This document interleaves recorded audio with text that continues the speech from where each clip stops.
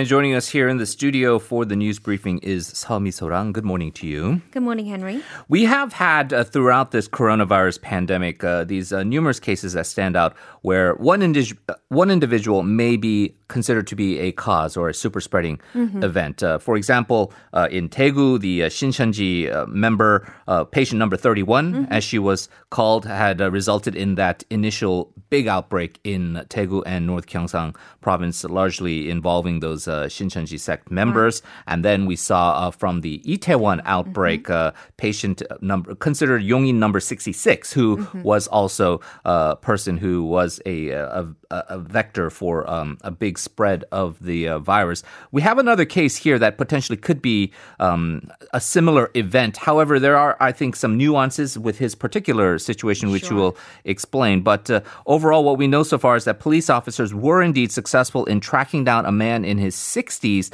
who had gone into hiding after being notified that he was coronavirus positive. That's right. Not for too long. It didn't take long for the police to track him down. But we are talking about Gwangju's 118th patient. So this man, he had come into contact with Gwangju's 85th patient and so was tested on Monday morning. Later that day at 11 p.m., he was notified that he had tested positive, and soon after, an ambulance came to the man's house to pick him up. But at this point, the patient decided to turn his smartphone off and go into hiding. The next morning on Tuesday, the patient went to work at a construction site in Yeonggwang of South Jeolla province, and this is where the police found him just after 9 a.m. So between going into hiding and the police finding him, it was just around 10 hours.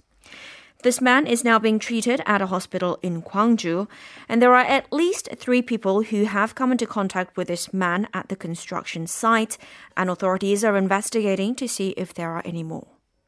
So, again, it's regrettable, and these actions should certainly be condemned. But you would differentiate this to, let's say, for example, the that Gangnam foreign exchange student who came from Europe and then went to Jeju-do, kind of faked I guess, tried to cover up the symptoms, traveled with the mom down and potentially had a big spread there. Luckily, it was mitigated somewhat. This particular individual, though, wasn't really doing it for any other reason except for the fact that he was, quite frankly, worried about his livelihood, just putting food on the table, right? Yeah, and during his sample collection on Monday, he had apparently said to the health workers there that if he's taken into a hospital, there's no one to go out and earn money. So he was apparently more worried about making enough money to eat than whether or not he was infected. As we know, this pandemic has been especially hard for the lower socioeconomic class, and working from home is not an option for many blue-collar workers.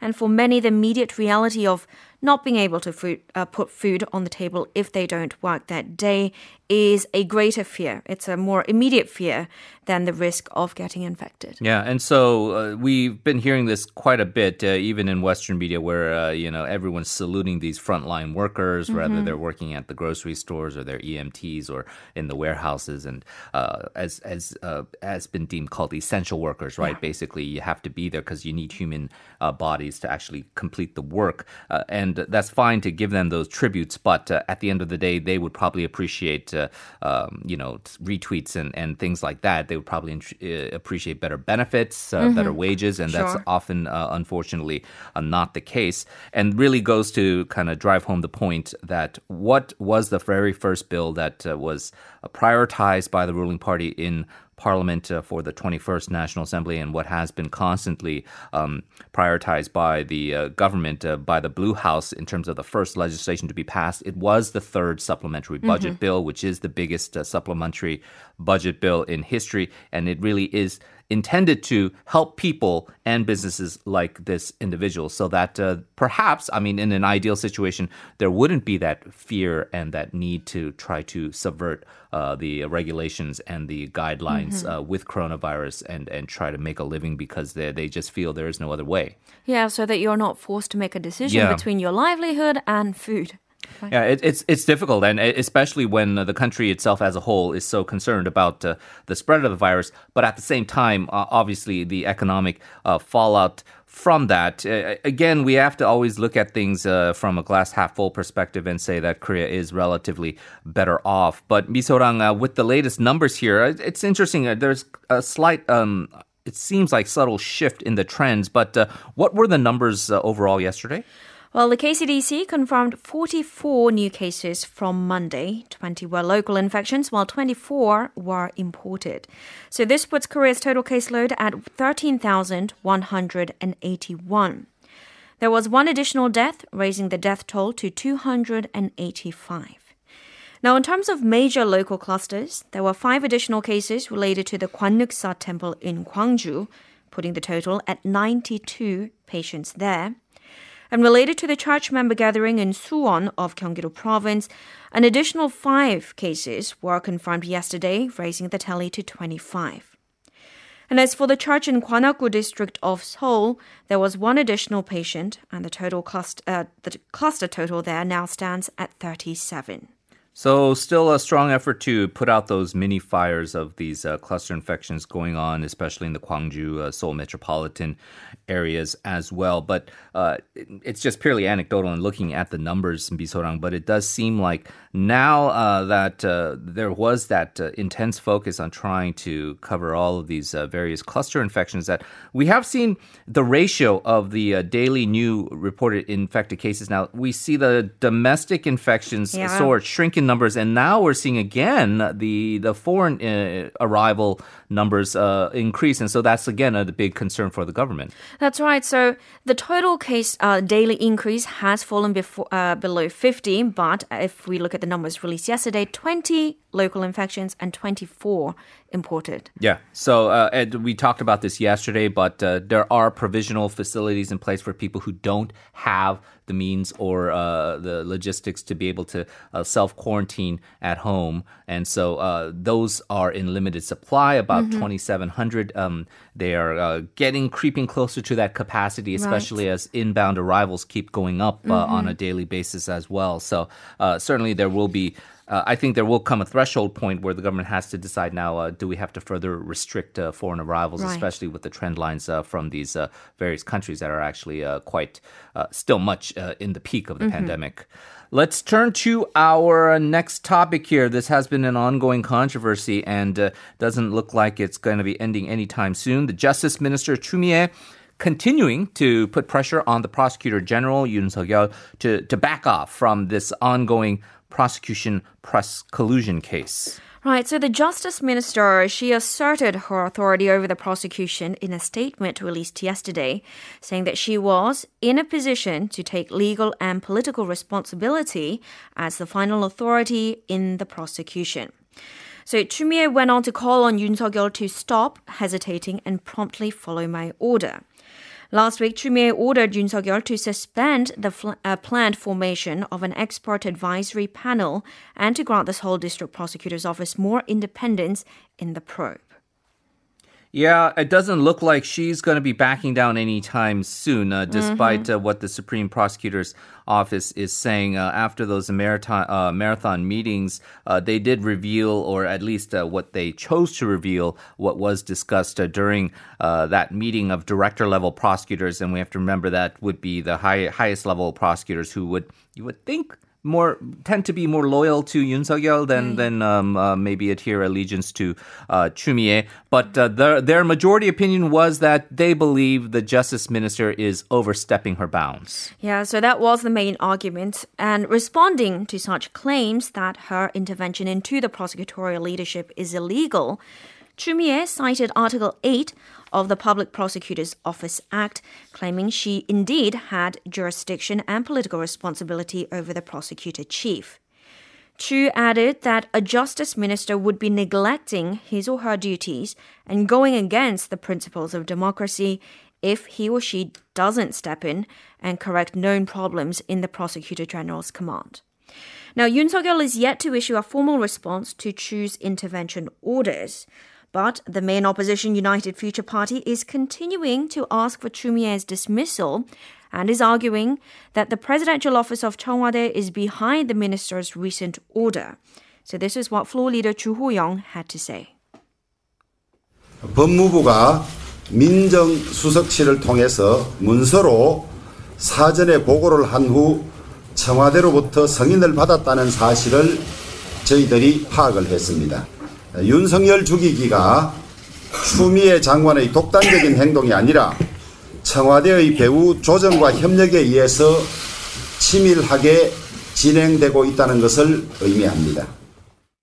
Okay, so he is saying that according to what he and his political allies believe that this Justice Ministry, there is some sort of a scheme in place. Maybe they're in cahoots with the Blue House. Right. And the intention is not some kind of high-minded ideal of getting to the bottom of things and righting some wrongs, but politically they just want to try and destroy the Prosecutor General Yoon Seok-yeol. They find that to be intolerable, and they are, I guess, trying to raise these accusations that it's not true, but there's some kind of mastermind behind her, and that mastermind is the Blue House. And that's why they've been calling for not only her impeachment, but some kind of national investigation through the National Assembly to get to the bottom of this.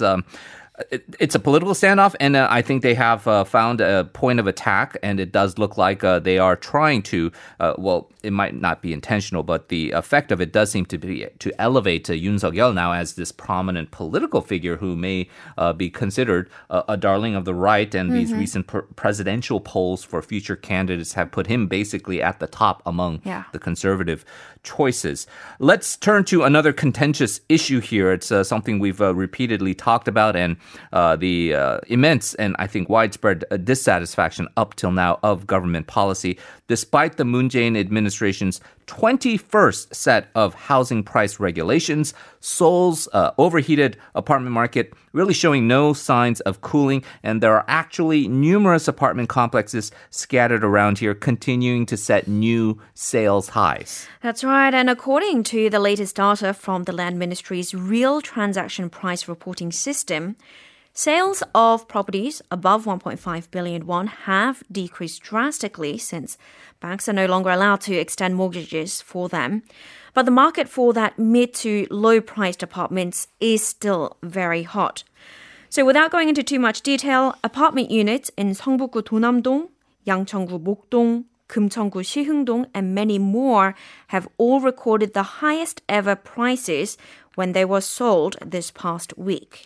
So we have basically this constant cat and mouse going on between people who are, some of them are gaming the market, but others are just simply trying to find a place to live within Seoul.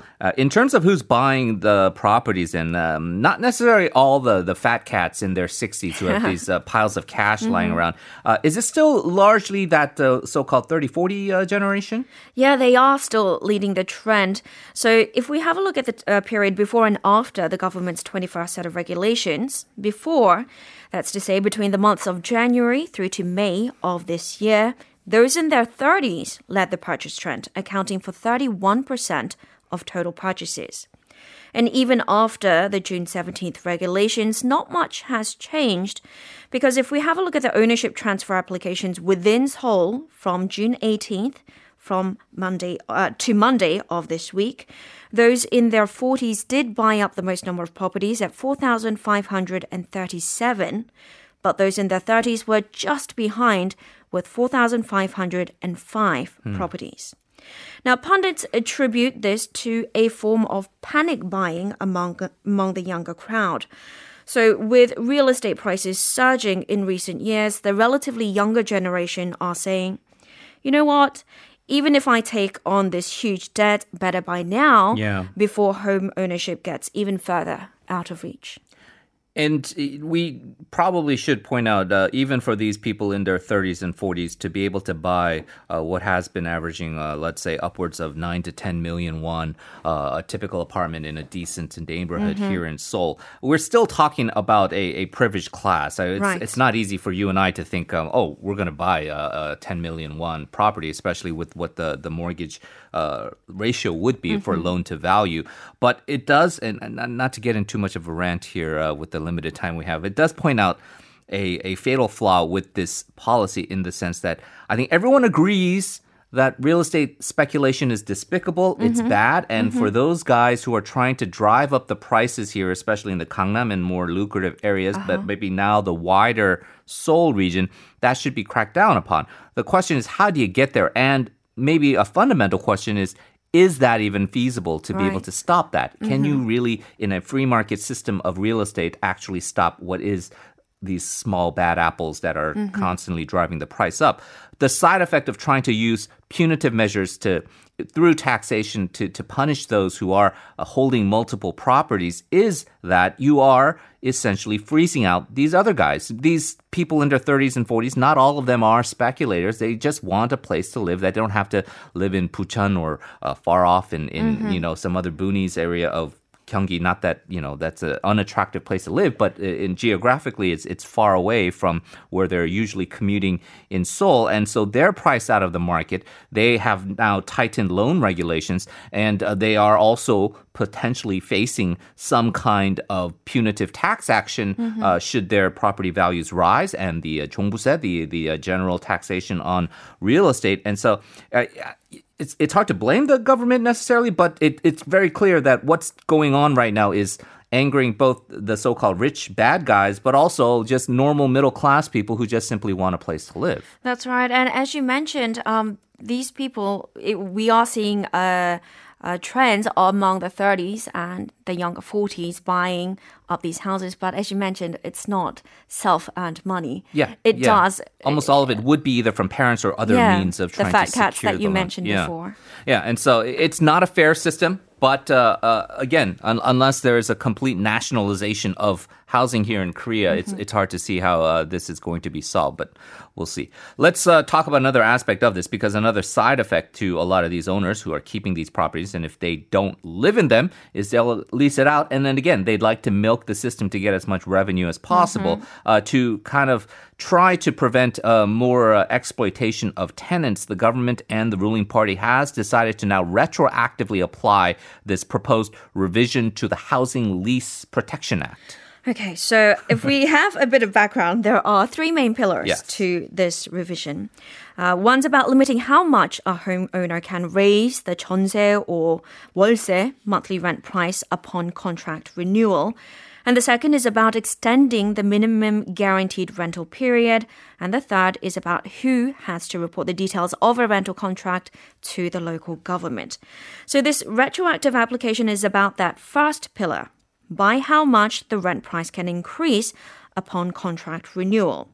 The revision is asking for the cap to be set at a 5% increase or even lower at a rate reflecting the previous year's inflation rate. So what difference will a retroactive application make? If we assume that the revision passes the National Assembly in July and comes into effect in August, the usual scenario would be that this cap would apply only to brand new contracts, so ones freshly drawn up after August. So that 5% cap will make a difference to their renewals 2 years later from August 2022. But if this revision is retroactively applied, it will apply to all existing contracts as well, meaning that the cap will come into effect and make a difference to renewals beginning August of this year. So with this retroactive application, the DP is hoping to stabilize the rental housing market that much sooner.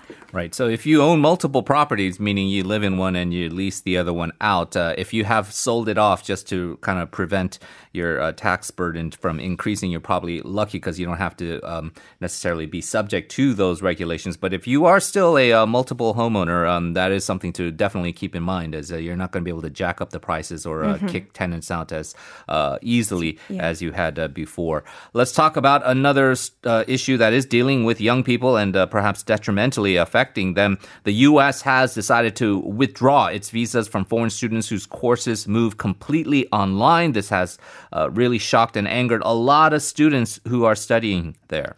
That's right. So the U.S. Immigration and Customs Enforcement yesterday released a statement which essentially said, look, if you're an international student and your program is operating fully online classes from this upcoming fall semester, you have two options: either leave the country or two, choose a different program, one that does have in-person classes. Affected students are understandably stunned by this sudden announcement. If we have a look at some numbers, according to the U.S. Chronicle of Higher Education, around 9% of some 1,100 U.S. colleges, they are planning to operate fully online, while a quarter, about 24%, are proposing a hybrid model. 60% are still looking to roll out in-person instruction. Yeah. Is that preventing COVID-19? Probably a lot of skeptics to that visa policy by the Trump administration. Final story here, Misorang. The World Trade Organization members have until today to submit nominations for the next Director General position. That's right, and Korea has already begun its campaign for Trade Minister Yoo Myung-hee's run. So far, candidates from Egypt, Mexico, Nigeria, and Moldova have also submitted their applications. EU's Trade Commissioner Phil Hogan decided to not partake in this race, and if there are no candidate submissions from a developed country by the end of today, pundits believe that there's a real possibility for Yoo Myung-hee to become the first ever Korean WTO chief. Now, Japan didn't submit a nomination, but it's also keeping a close eye on the selection process since it's involved in a trade dispute with Korea. Yeah, and Japan is known to be behind the scenes trying to perhaps prevent Yoo Myung-hee being the favorite candidate here. But again, this is going to be a multilateral process, and we'll see exactly how the vote totals shape out. Misorang, thank you very much. Always appreciate it. We'll talk to you on Friday. See you on Friday.